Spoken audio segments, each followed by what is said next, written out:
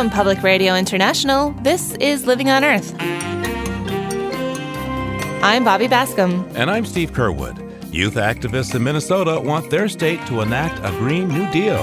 What we're trying to emphasize with the Green New Deal is that we're not shutting down our economy in order to save the planet. What we're doing is we're reforming our economy in order to keep moving forward and live life in a way that is sustainable. Also, Brazil's new president has shifted protection of indigenous people in their rainforest homes from the Justice Department to the Agricultural Ministry. And it's a little bit like giving the keys to the hen house to the fox, in that he really sort of threw the advantage on the side of those interests that want as little forest land as possible under indigenous control. We'll have those stories and more this week on Living on Earth. Stick around. From PRI and the Jennifer and Ted Stanley Studios at the University of Massachusetts, Boston, this is Living on Earth. I'm Bobby Bascom. And I'm Steve Curwood. Now that the Democrats are in the majority in the U.S. House, the important committee chairs are far more diverse. For example, Arizona Democrat Raul Grijalva is the son of a Mexican farm worker who came to the U.S. through the Bracero guest worker program back in the 1940s. And now, after winning his 9th term in Congress, he is back in power as chair of the potent House Committee on Natural Resources. He's also the first vice president of the Congressional Hispanic Caucus and co-chair of the Congressional Progressive Caucus. As chair of Natural Resources, Raul Grijalva oversees and holds the purse strings for a broad portfolio of government operations, including public lands, mineral resources, species protection, and Native American relations. Congressman Grijalva joins us now from his office on Capitol Hill. Mr. Chairman, welcome to Living on Earth. Thank you very much. Appreciate the opportunity. So you've been in Congress now. You're in your 9th term, and I believe through pretty much all of this, you've been concerned about natural resources. Why? Well, when I got here, I asked for 2 committees, Natural Resources and Education and Workforce, always feeling that they were both very critical committees that, unfortunately, they're not considered a top-tier exclusive committee. But in terms of the issues that we confront in resources, they're vital, they're important, and I've stuck with it. And through time and I hope some hard work, I've now have the opportunity to lead this committee, and I'm very much looking forward to the opportunity. Somewhat daunting, to say the least, given who we're dealing with in this administration and what has gone on the last 2 years. But nevertheless, an opportunity to right some wrongs and maybe start to steer the ship in a different direction. So tell me, what's your number one priority as you take the helm of the House Committee, or maybe you have a couple of priorities you want to mention? We need to demand accountability. We need to demand oversight.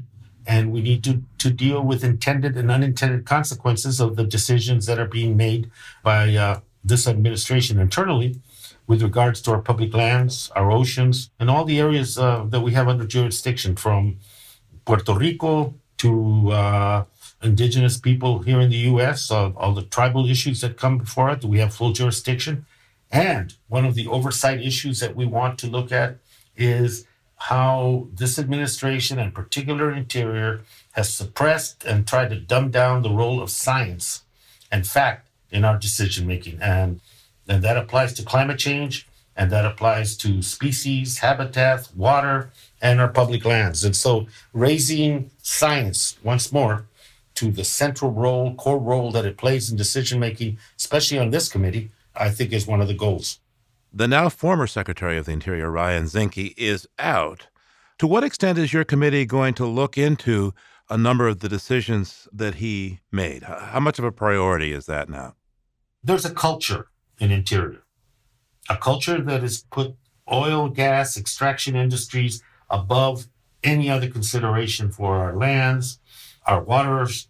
Mr. Zinke is part of the creation of that culture, along with Trump. And so any decision that was made in the last 2 years, of which Mr. Zinke was, if not the architect, certainly the functionary for those decisions, they're open for our scrutiny. We think Bears Ears shrinkage and the Escalante Staircase shrinkage of those monuments are the most apt example of this philosophy of anything goes as long as we are satisfying the interest of those industries. And so we're going to get to how that decision was made. We asked for that information when we were in the minority. Now we have other legal options to insist to get that information. And Secretary Zinke, either voluntarily or involuntarily, will have to come before this committee and explain how he reached those conclusions and explain to us why it seems that the decisions around there were made to satisfy the mining industry, particularly around coal and uranium, and those two monuments at the expense of all the other work that had been done.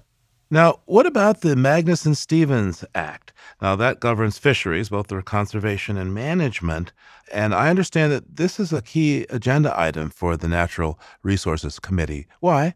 I think the discussion in the past, when we were in the minority, was tilted, and many protections that were in about what safe yield is and the effects of climate change that are going on in the oceans was not factored in at all in those discussions. That is now critical because as the oceans change and the life cycle changes for the species, we have to be able to respond to that. And I think by just completely ignoring it, the problem is just going to get worse and worse. So almost anything we do, we're going to have a lot of hearings, and one of them is going to be in that subcommittee. But every subcommittee, from Indigenous Peoples of the U.S. subcommittee to Public Lands subcommittee to Energy and Power subcommittee to Oversight, are all going to integrate the issue of climate change and the social and economic cost of not dealing with the question. And I imagine you'll be working then with the Climate Crisis Select Committee? Oh, absolutely. I think hopefully some joint hearings can occur.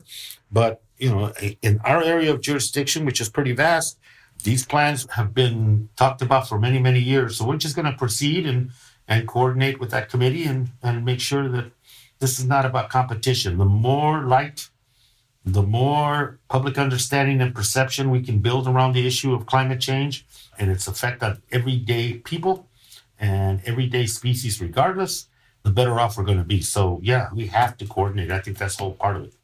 You mentioned that there's been a lot of talk about this. What about action? What can be done right now? Of course, you have a Republican Senate. You have Mr. Trump in the White House. You do have the majority now back in the House. What can be done right now to address these issues that you are bringing up? I think at the House level, I anticipate we're going to pass some good laws. Magnuson is one that you mentioned. Mining reform that needs to happen. The only extraction industry that doesn't pay 1 penny of royalty for whatever they take out of the ground on public lands.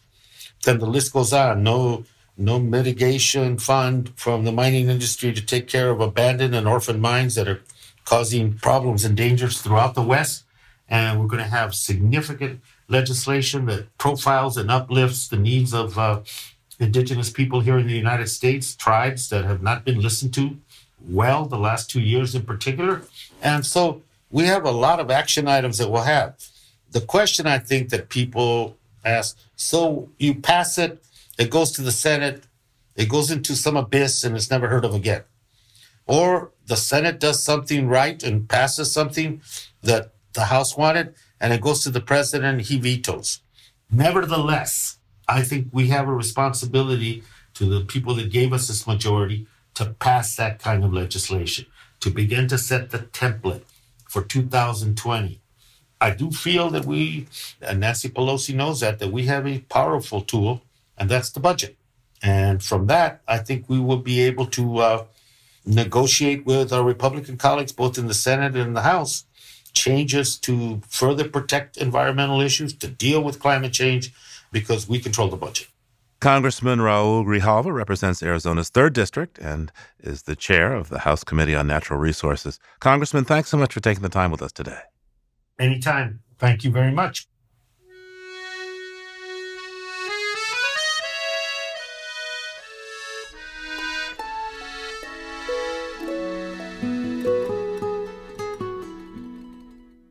It's time for a trip now beyond the headlines with Peter Dykstra. He's an editor with Environmental Health News. That's ehn.org and dailyclimate.org. Hey there, Peter. How you doing? I'm doing all right, Bobby. Hi. I'm going to start off with a groundbreaking announcement from an electric utility.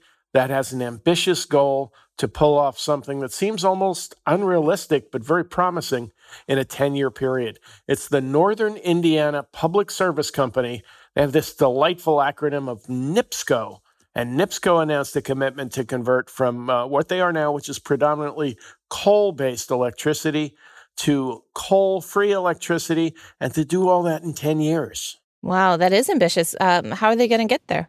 They want to leverage renewables. They want to completely end coal consumption. They'll still have some natural gas-generated electricity. And what that means is that they'll cut carbon emissions by 90% in a decade if they meet this ambitious goal. Of course, President Trump has famously said he was going to save the coal industry, but I've read recently that more coal-fired power plants have actually closed under Trump than under Obama in their first term of office. I guess it doesn't bode too well for the coal industry. Yeah, it's a further sign that the domestic market for coal is disappearing. That doesn't always apply to the international market. But going back to NIPSCO, there's a little bit of a catch. They've applied to the state of Indiana for a 12% rate increase. That's about $100 a year for the average ratepayer. That's what they say they are going to need to pull all this off. But let's see if they can deliver on this really ambitious target. What else do you have for us this week? Here's something that may be positive news. The new governor of Florida is a Republican named Ron DeSantis. You may remember he won a very, very tight race for governor back in November. When he was a congressman, Ron DeSantis racked up a 3% lifetime score from the League of Conservation Voters. So any expectations that Floridians had for environmental goals were really, really low. But here's what he did in his first week in office. He signed an executive order that steered $2.5 billion toward protecting Florida's water resources, mainly the Everglades. Wow. Well, that's a great first step. I mean, doesn't exactly make him a tree hugger, but his predecessor, Governor Rick Scott, actually banned any discussion of climate change under his administration. So I guess baby steps? He did, and Rick Scott is no longer governor because he's now Senator Rick Scott. So he's got a whole new platform from which to talk climate denial. Right, right. Well, what do you have for us from the History Vaults this week? Here's the 25th anniversary, January 18th, 1994. The EPA published something called the Citizens' Right to Know list. There had been years of pressure, not just from advocacy groups, neighbors of industrial facilities, fire departments, and other public safety people who wanted to know exactly what hazardous materials facilities were storing or using or emitting in their neighborhood. But then a few years later, along came 9/11, and there was a big push from industry to make all that information secret again. Their argument or their fear was that chemical information could fall into the hands of terrorists. They didn't want it to fall into the wrong hands. But now such information has a much harder time falling into the right hands. Right. Yeah. It seems like first responders, at the very least, should know what they're up against when they get called to a situation. Well, thanks for those updates, Peter. Peter Dykstra is an editor with Environmental Health News. That's ehn.org and dailyclimate.org. We'll talk to you again real soon, Peter. Okay, Bobby. Thanks a lot. We'll talk to you soon. There's more on these stories on our website, loe.org.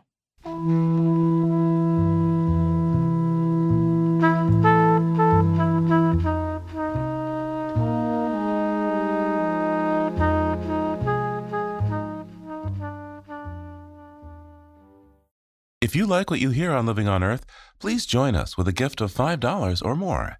Just go to loe.org and click on Donate at the top of the page. And thank you.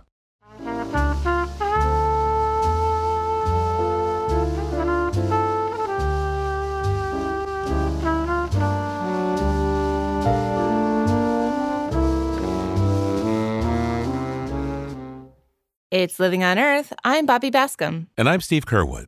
New research published in Science magazine finds that the world's oceans are getting warmer at a much faster rate than the Intergovernmental Panel on Climate Change reported back in 2013. This latest research used updated scientific instrumentation and modeling to recalibrate past data. The oceans play a dominant role in the Earth's weather in a number of ways, from brewing storms to creating El Niños. In fact, a mild El Niño likely began in December, and it could bring soaking rains to the California coast, while at the same time it worsens drought in Australia, which is now in the grip of an epic heat wave. Warmer oceans lead to bigger, longer, and stronger storms, and it will take centuries for the seas to cool down, even if emissions of heat-trapping gases such as carbon dioxide and methane are eventually reduced. Kevin Trenberth, a distinguished senior scientist with the National Center for Atmospheric Research in Boulder, is a co-author of the study. Kevin, thanks for joining us. You're most welcome. So, Kevin, bottom line is that the ocean is getting hotter some 40% faster than what had been previously thought, huh? That's correct, and especially in recent times. So the main period we talked about in the record in the paper based upon the IPCC report was from 1971 to 2010. And of course, we can go right up to the present in the new record. And so the record, not only are the values higher, but there's clear evidence of an accelerating rate. So the oceans are warming faster now than they used to be. Faster and faster. What does that mean in terms of actual temperature rise? You know, a lot of the deep ocean is changing by very small amounts, only a few hundredths of a degree Celsius. And so the deep ocean is warming by very tiny amounts. The surface ocean as a whole has warmed by, a little over 1 degree Fahrenheit. And the air above the oceans has about 5 to 10% more water vapor as a consequence of that. The air is warmer and it's moister. And it's best to think of it that way because 1 degree Fahrenheit produces air that can hold about 4% more moisture on average. And we're finding in general that this 5 to 10% number is about what we're seeing over the global oceans. So this is what feeds the storms and leads to immediately a 5 to 10% increase in rainfall. But that increase in rainfall also means that the heat that went into evaporating the moisture in the first place is released. That heat gets released into the storm and it can invigorate the storm. And so you can easily double that amount. So it can easily convert into 15 to 20% increase in rainfall. And some of the experiments that have been done using models of different kinds suggest that in the case of Harvey, for instance, that there was about a 30% increase in the rainfall as a consequence of the warming of the oceans and the climate change. So where are the temperatures rising the most in the oceans? We have maps of that, actually, and some of the biggest warming is occurring over the southern oceans. That's a region where there are strong winds and the heat gets carried down. It's also warming quite substantially throughout much of the Atlantic Ocean, including the North Atlantic.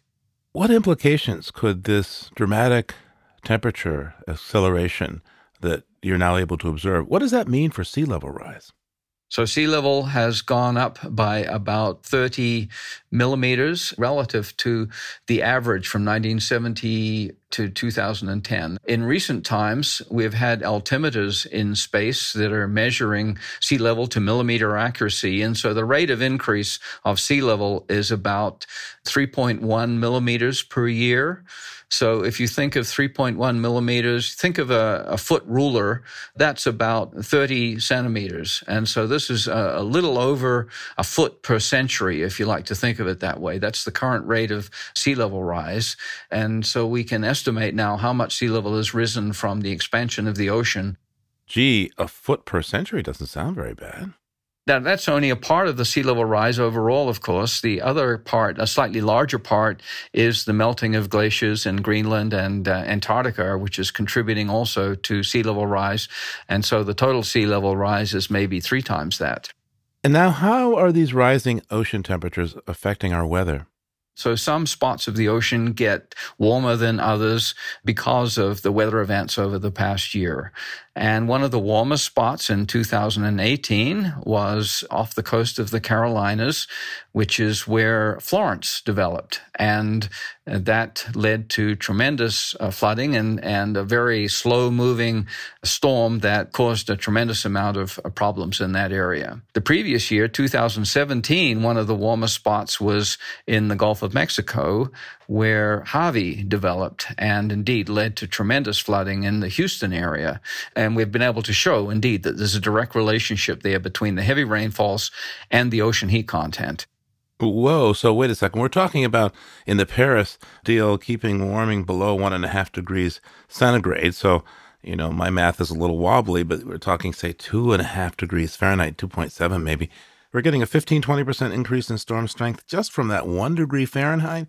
What would the world be like if we were to hit that target that's been talked about for Paris? Well, this is indeed what we're seeing around the world, is that the dry spots, the places where it's dry, things are drying out a little more, increasing the risk of wildfire. But then the moisture that's being evaporated gets carried around and converges into the locations where the storms form. And so that's a key reason why that amplification occurs. Rather than 5% change, you immediately get a 10% change. And then the lifetime of the storm is another key factor. And the size of the storm is the other factor that can easily get you up to something like maybe a 30% change when you take all of those factors into account. And so the storms sort of reach out and grab all of the available moisture in the area, bring it into the storm, and drop it down in the form of rainfall. And so we've got very good evidence that when it rains harder. And that's especially true along the East Coast and especially the Northeast. Now, we have seen the Trump administration shut down the government for extended periods of time. And among other things that have happened in the course of that is that a lot of scientific research has gotten halted. And maybe in certain cases, information is being lost. How do you think the stuttered financing of our climate research is putting us at risk, especially in terms of climate change? Oh, it's certainly affecting the information flow and putting at risk a lot of observations. NOAA is an extremely important agency in this regard for maintaining the buoys out in the tropical Pacific that track the El Nino phenomenon. And firstly, they're probably not tracking whether the buoys are performing adequately or not, and they're often subject to vandalism and natural problems that occur. And we have no way of tracking whether the information is flowing properly at the moment. There is a small core of people in the Climate Prediction Center in NOAA who are working to put out reports on a weekly basis as to how the current El Nino is developing. I think they're running maybe at about 50% of the people there, but that means the in-depth analyses are not occurring, and the ability to fix any problems that occur is certainly not there. So this is quite worrying because this can have repercussions down the line. Yes, as you said, it's been important to go back and look at data that was gathered in different ways. And if you have gaps in data, that makes things very difficult. Yes, observations that are not taken are lost forever. We cannot go back and redo those. You've been doing this research for a number of years. How do you feel about what we're seeing now? Well, it's quite worrying. There have been a number of reports that have come out recently, some from the National Climate Assessment in the United States, and also the Intergovernmental Panel on Climate Change. And there's a more complete IPCC report underway as a next major assessment as to what's going on a worldwide basis. They have been consistently shouting out a warming that we're headed for potentially an increase of 2 degrees Celsius, which has been a metric in the Paris Agreement, for instance, saying that we really should not get to that level if we possibly can in terms of the global mean temperature increases, because going along with that is a whole lot of very disruptive effects and potentially dislodging ecosystems, and there are many consequences that get progressively worse. The sort of things we've already talked about increase substantially, and about that level, food shortages and water shortages could become very widespread. So we need to avoid that if we possibly can. In addition, we need to plan for these things and build resiliency. And we're not really doing enough of either, especially under the Trump administration. Kevin Trenberth is a distinguished senior scientist with the National Center for Atmospheric Research. Thanks for taking the time with us today, Kevin. Well, thank you very much for having me.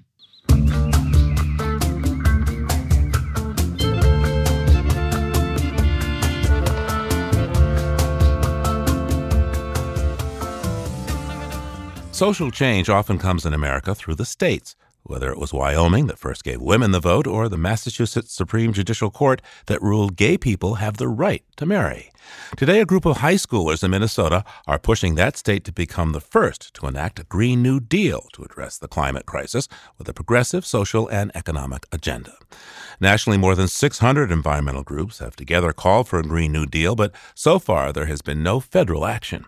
Meanwhile, a youth group called Minnesota Can't Wait recently planned a sit-in at the Minnesota governor's office that morphed into an alliance with the governor and lieutenant governor to develop actual legislation that would implement a Green New Deal. One of those young activists is Leah Peril. She's a senior and environmental club leader at Hopkins High School and in I Matter, a youth climate action advocacy group. She joins me now from Minnetonka. Leah, welcome to Living on Earth. Hi, thank you for having me. Leah, why did you decide to get involved in climate advocacy? Well, I began climate advocacy not too long ago. When I was a sophomore, I joined my high school's Earth Club, and I came in expecting to talk about saving the polar bears and picking up trash in the community. And I quickly recognized that climate change and environmental justice issues impact so many more sectors of our society, our public health, our food security, our infrastructure and economy. And I had this major epiphany moment that this is the reality, and the reality is threatening my future. Tell me how you helped form your Minnetonka Climate Initiative. Well, my high school's Earth Club, we heard about some great work that other high schoolers were doing in neighboring schools with I Matter, and we wanted to do something in Minnetonka as well.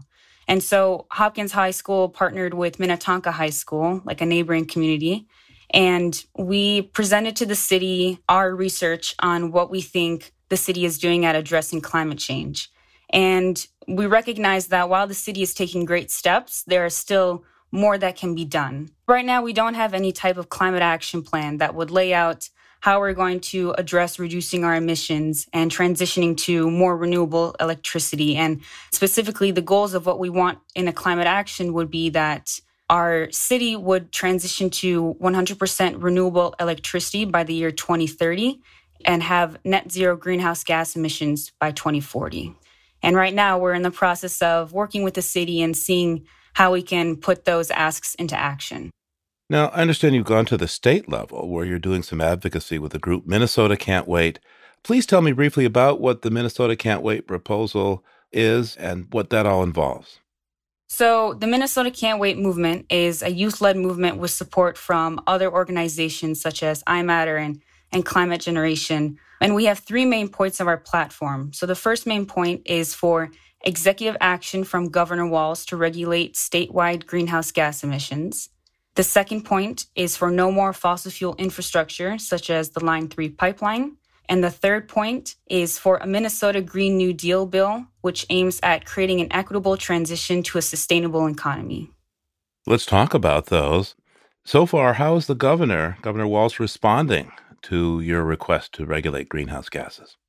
Well, actually, just recently on January 9th, we had a huge event and we had 100 to 150 youth come to his office, and we had a meeting with him along with the Lieutenant Governor and the Pollution Control Agency Commissioner. And we sat down and we had a few speeches and inspiring stories from young climate activists. And we very specifically stated, how are you going to follow up with your commitment to prioritize climate action? And how are we going to start taking action on regulating greenhouse gas emissions? And he made a point to emphasize that, yes, climate change is very important to us in administration, and we're looking forward to continuing the conversation and collaborating with them.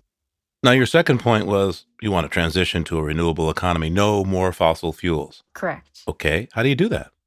Well, it's definitely a complicated task. And again, I'm not the expert, but it's definitely something that we need to do. And so we need to stop investing in more projects that continue our dependency on fossil fuels, such as Line 3, that would transport crude oil through Minnesota and through Mississippi headwaters and Native American treaty land. And right now, in order to stop our dependency, we need to divert our money into investments of renewable energy as soon as possible. Now, on the Green New Deal, what's the specific piece of legislation that you're crafting for the Minnesota Green New Deal? Well, the policies we're still right now outlining. We're drafting the bill currently, and the specifics of it are not laid out. But if we think about the term Green New Deal, the words New Deal refer to FDR's economic stimulus package. And what we're trying to emphasize with the Green New Deal is that we're not shutting down our economy in order to save the planet. What we're doing is we're reforming our economy in order to keep moving forward and live life in a way that is sustainable. Now, FDR's New Deal had, yes, an economic component, but it was also very much a social change component to give people living wages, to change the way things had been done. To what extent, in your mind, does a Green New Deal talk about changing the way that, as a society, we relate to each other as well as just the money? Well, definitely we've seen with the National Green New Deal, there's been quite an emphasis on making sure that we're incorporating all voices into the conversation. So people of color, marginalized communities, indigenous peoples, making sure that as we're creating a transition, we're not leaving people behind. And yes, there's that social aspect because in order to address a lot of social issues, environmental issues are directly related with that. What special advantages do you think Minnesota has in moving ahead with its own Green New Deal? You folks are known for being so polite. Well, yes, we're polite, but we're stern. And I think Minnesota is already a leader in a lot of climate-related policies, and we can continue to be a leader, and we can be a model for other states. These policies and these social justice issues are coming about through state action because that is the way that we can inspire each other. It's not all of a sudden everyone at once understands an issue. It takes time and it takes gradual transitions, but transitions that actually do happen in order to bring about that change. Who inspires you most in this movement, or who are a few people who inspire you a lot in this movement?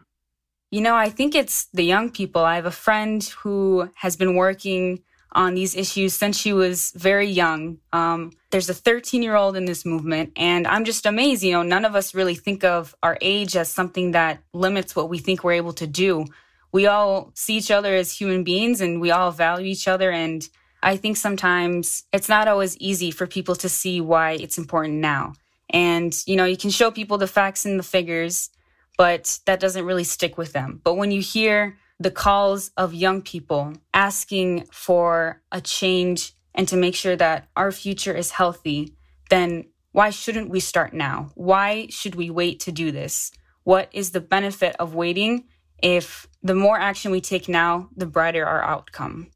Leah Peril is a senior at Hopkins High School in Minnetonka, Minnesota. Leah, thanks so much for taking the time with us today. Yeah, thank you very much. Your comments on our program are always welcome. Call our listener line anytime at 617-287-4121. That's 617-287-4121. Our email address is comments@loe.org. Comments@loe.org. And visit our webpage at loe.org. That's loe.org.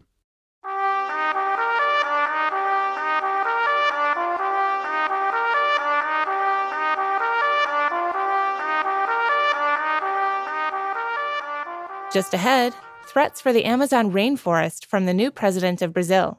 Keep listening to Living on Earth. Support for Living on Earth comes from Sailors for the Sea and Oceana, helping boaters race clean, sail green, and protect the seas they love. More information at sailorsforthesea.org. It's Living on Earth. I'm Steve Curwood. And I'm Bobby Bascom. On his first day in office, Brazilian President Jair Bolsonaro gave the Brazilian Ministry of Agriculture provisional power over the territories belonging to indigenous people and the descendants of runaway slaves. Critics say this is a dangerous move. Most of these lands are located in the delicate Amazon rainforest, and many worry that this move will result in more deforestation and a weakening of Amazon protection. To explain is Dan Nepstead, Executive Director and Senior Scientist for the Earth Innovation Institute. Dan, welcome back to Living on Earth. Thank you. So what exactly does President Bolsonaro's provisional measure entail? Well, he came in on a campaign of basically freeing Brazil up from regulations, not unlike the President of the United States. And one of the historical debates in the Amazon especially is how much land should indigenous groups have of their ancestral land? And that historic battle, his solution to it was to take the responsibility of defining and officially demarcating those indigenous territories from the Indigenous Institute, FUNAI, which is designed for that purpose. And he gave it to the agricultural ministry called MAPA. And it's a little bit like giving the keys to the hen house to the fox, in that he really sort of threw the advantage on the side of those interests that want as little forest land as possible under indigenous control. So what was the role of FUNAI previously, and how will that work be done differently now under the agricultural ministry? FUNAI has been doing over the years is there will be a very long process of defining the appropriate boundaries of indigenous territories, and then having those formally demarcated so that basically they're off limits to development. And now MAPA is responsible for that job. And the concern is that the many indigenous territories that are in the queue will now be dead in the water, and worse, that some that are quite far along the process could actually be reversed. Brazil has an enormous agribusiness sector. It's now about 1/4 of the nation's economy. It's the main source of trade balance of payments. And that is all under the jurisdiction of the Ministry of Agriculture and Livestock Production, MAPA. And it remains to be seen how they will implement this new function. Can you tell me a bit about the indigenous population in Brazil? I mean, where do they live, and how many people or tribes are estimated to be living there? Brazil has got a couple of hundred indigenous languages. Most of those are in the Amazon. And it's got one of the world's greatest diversities of indigenous people. In addition to indigenous people, there are also traditional folks who've been living in forests for a century or more, and include colonies and communities of escaped slaves. And all of those people with these historical claims on land and forests are at risk right now. So the actual exact number of indigenous folks is about 1 million people. I read a recent tweet from President Bolsonaro in which he said, less than 1 million people live in those places isolated from the real Brazil. They are explored and manipulated by nonprofits. Together, we will integrate those citizens and give value to all Brazilians. That sounds to me like President Bolsonaro thinks he's doing these people a favor by integrating them into Brazilian society. What do you make of that? There is a whole narrative that indigenous people are primitive, they're malnourished, they're undereducated, they don't get proper health care. And in many cases, that's true.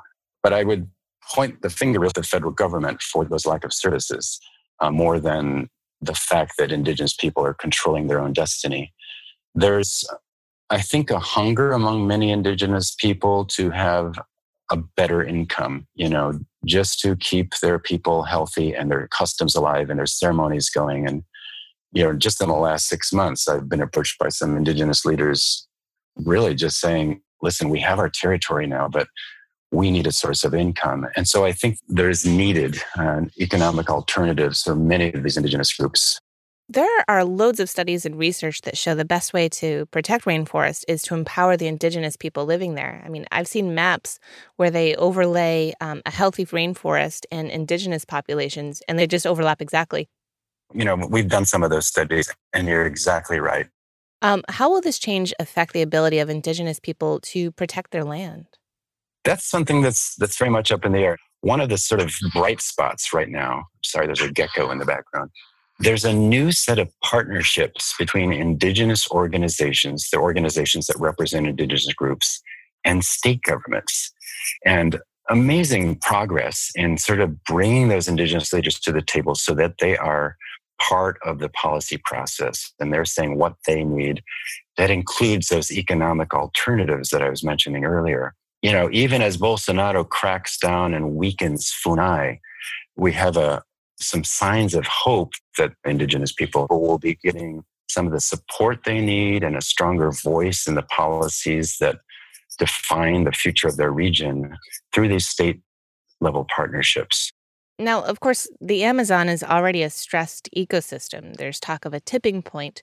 After a certain amount of deforestation, there's just not enough forest left to keep the whole system thriving. How likely actually is that, do you think? And how close are we to something like that, especially in light of the changes that President Bolsonaro would like to make? I think we are fairly close. In a normal year, an Amazon forest doesn't catch fire if it hasn't been disturbed. So under severe drought, fires move into those forests, they kill trees, and then that forest is susceptible to further burning, even when it's not severe drought. So that sort of perfect storm of conditions is coming together more and more frequently. And we could be looking at just a huge, sort of a dieback driven by fire and drought.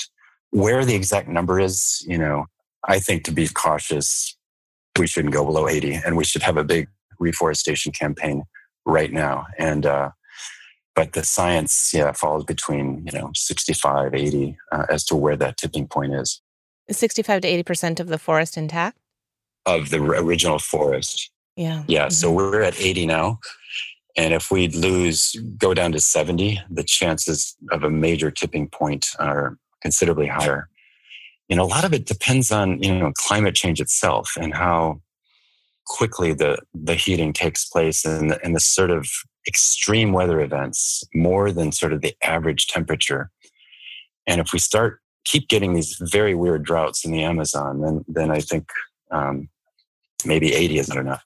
Well, and of course, it's a feedback system, right? So if you have climate change, which is making hotter temperatures, and it's drier in the Amazon, you have forests dying, that exacerbates climate change because you don't have those trees, sucking carbon dioxide out of the air. I mean, it's a terrible runaway system. Exactly. Yep. And even if we make huge progress in coal-fired electricity and et cetera, we could still not win the war. So it's, the best estimates right now are that tropical forests globally, slowing the loss and speeding the recovery where they're already gone, could be about a fourth or a third even of what is needed by 2030 to avoid the really dangerous impacts of climate change. Wow. And they're getting about 3% of the finance. So it's this big mismatch globally in terms of the potential importance of tropical forests for avoiding climate change and the level of attention and finance flowing to them. Mm-hmm. Is there any reason to be optimistic here? I mean, can the Amazon outlast one president?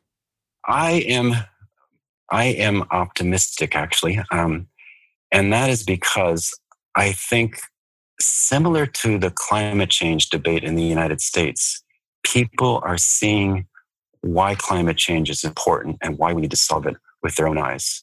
Despite the climate deniers, despite the rhetoric saying how it's holding back our economy, in Brazil, more and more people are seeing the advantages of having forests. And when forests are falling, your kid has a much higher likelihood of having bronchitis. When forests are falling and being burned, airports are closed and transmission lines are getting burned. And there is a growing sense that Brazil has made a huge achievement, and let's consolidate that achievement and really be proud about the Amazon. And I think if conservation strategies tap into that hope, Brazil will contain the Bolsonaro presidency. Dan Nepstead is Executive Director and Senior Scientist for the Earth Innovative Institute. Thanks for taking the time with me today, Dan. Thank you. It's my pleasure.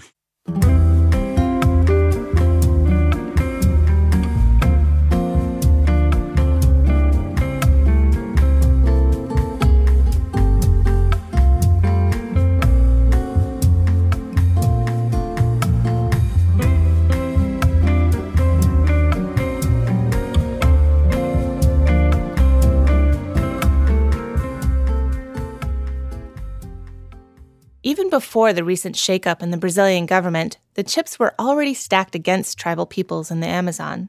Conservationists and indigenous leaders are routinely subject to death threats and assassinations from loggers, miners, and agriculturalists, all looking to push deeper into the Amazon rainforest. Back in 2012, I caught up with a leader of the Suruí tribe, Almir Suruí. The Suruí have been living in the state of Rondônia in the southwest corner of the Amazon for millennia. But within one generation, the Suruí went from the Stone Age to the Space Age in an attempt to document their forest and protect it from developers. Rebecca Moore from Google Earth Outreach was working with them to get an accurate assessment of the carbon locked within their trees in their territory. They are using Google Android smartphones that allow the Surui to go out into their forest and do a survey and gather information, let's say, about the diameter and the species of the trees, the locations of the trees, and that ends up being aggregated and estimating the entire volume of forest that they have for which they are compensated. Before smartphones came to the Amazon, Surui researchers went out into the forest with GPS units strapped to their backs and kept detailed notes in notebooks and on laptop computers. It would take days or weeks to compile all the data, but now they collect the data, it's automatically timestamped, date-stamped, GPS located, and it goes into their database and calculations are automatically performed. They need to be able to go back to the same trees years later and measure them again to see how much they've grown. Then they can calculate how much carbon the trees have absorbed in the process. What they're going to do is put barcodes on the trees, and the Google Android smartphone will recognize, oh, this was tree 1234. It was this amount of biomass 5 years ago, and this is how much it is now. So are you telling me that if I walk through their forest, there's going to be barcodes on the trees like I'm in the grocery store? I guess, but the size of the barcode relative to the size of these trees in the Amazon, I don't think you will notice the barcode. So far, so good. But this is the Amazon, an extremely hostile environment. It's hot, it rains a lot, and everywhere you turn, there are animals. It turns out that there are leafcutter ants that like plastic, and they chew through the plastic barcode. So there need to be other experiments with new materials that are more resistant to leafcutter ants and to apparently the monkeys that like the metal tags. So monkeys run off with the shiny metal tags, and leafcutter ants chew up the plastic ones. But in spite of those challenges, Chief Almir says they've been able to calculate how much carbon is locked up in their trees. And it's a lot. Sim, descobrimos. Cada ano pode chegar no futuro. We have calculated that the Surui will be avoiding the emissions of about 100,000 tons of carbon into the air every year by protecting our territory and avoiding that it gets to be deforested. 100,000 tons of carbon is roughly equal to the carbon dioxide emitted by 22,000 U.S. cars in a year. At the moment, Almir is reluctant to estimate how much money the carbon credits will generate for his tribe. But Rebecca Moore says the mapping they've already done actually makes their trees more valuable. You can charge more for carbon that has social and environmental co-benefits under various financial mechanisms. If your forest provides livelihood to indigenous people, if it is a natural ecosystem that houses biodiversity, if it has rivers within it, if there's certain, it's called ecosystem services that a natural forest, an intact landscape can provide, you can charge more for the carbon in your trees. And so documenting that with the cultural map actually brings this additional financial benefit to them as well. The Surui project in the Amazon is the first indigenous REDD project in the world. It's also the first REDD project of any kind in Brazil, and only the second in the world to get validated. Chief Almir Surui says that the health of his community and the health of the forest are one and the same. Viver sem floresta. In my family, we cannot live without the forest, much as we cannot live without our culture. We very much believe that we need the forest and our culture to survive, to live. What we want to achieve by developing a green economy, developing a sustainable way of life is guaranteeing the future of the next generations. Por futuro das gerações. Steve, back then, Almir was expecting that his tribe would get UN certification within a matter of months and be up and running with their project to get paid to protect their forest. So how did that work out for them? Well, not so good, actually. The pressure from loggers in the region was just too much, and the Surui had to abandon the tagging project. Oh, no. Yeah, logging is a really serious business there. Chief Almir has had many threats against his life from loggers, to the point that he's actually had to leave the country several times for his own safety. Ultimately, the Surui were not able to keep enough trees from the loggers' chainsaws to qualify for carbon credits. Well, so did they get any help along the way? No, it seems not. I've exchanged several emails with Ivaneje Pandiera. She's the coordinator of Kanande, an NGO that's been working with the Surui, and she says the tribe was essentially abandoned by the government. They were no help at all in keeping the loggers at bay, and that was before President Bolsonaro made these changes within FUNAI that we heard about earlier in the show. Oh, so that's making a difficult situation even worse. Yeah, exactly. But Almir and the Surui are nothing if not determined. They're still hoping to get the project back up and running, and in the meantime, they're working on agroforestry to make money from a standing forest. They've gotten sustainable certifications for Brazil nuts and a cosmetic oil called babaçu, and they're working on getting the same certification for coffee. I plan to keep tabs on this and have more in the weeks ahead. Okay, sounds good. Thanks, Bobby. Sure thing.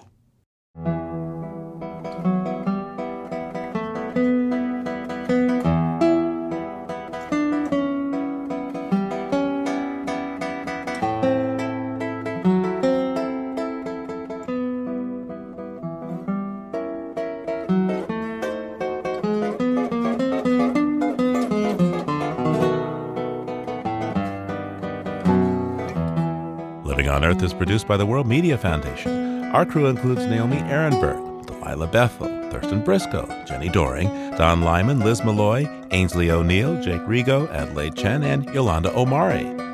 Tom Tiger engineered our show. Allison Lierstein composed our themes. You can hear us anytime at loe.org, iTunes, and Google Play, and like us please on our Facebook page, PRI's Living on Earth. We tweet from @LivingOnEarth and find us on Instagram @LivingOnEarthRadio. I'm Bobby Bascom. And I'm Steve Kerwood. Thanks for listening. Funding for Living on Earth comes from you, our listeners, and from the University of Massachusetts Boston, in association with its School for the Environment, developing the next generation of environmental leaders, and from the Grantham Foundation for the Protection of the Environment, supporting strategic communications and collaboration in solving the world's most pressing environmental problems. Support also comes from the Energy Foundation, serving the public interest by helping to build a strong, clean energy economy, and from Carl and Judy Fehrenbach of Boston, Massachusetts. PRI, Public Radio International.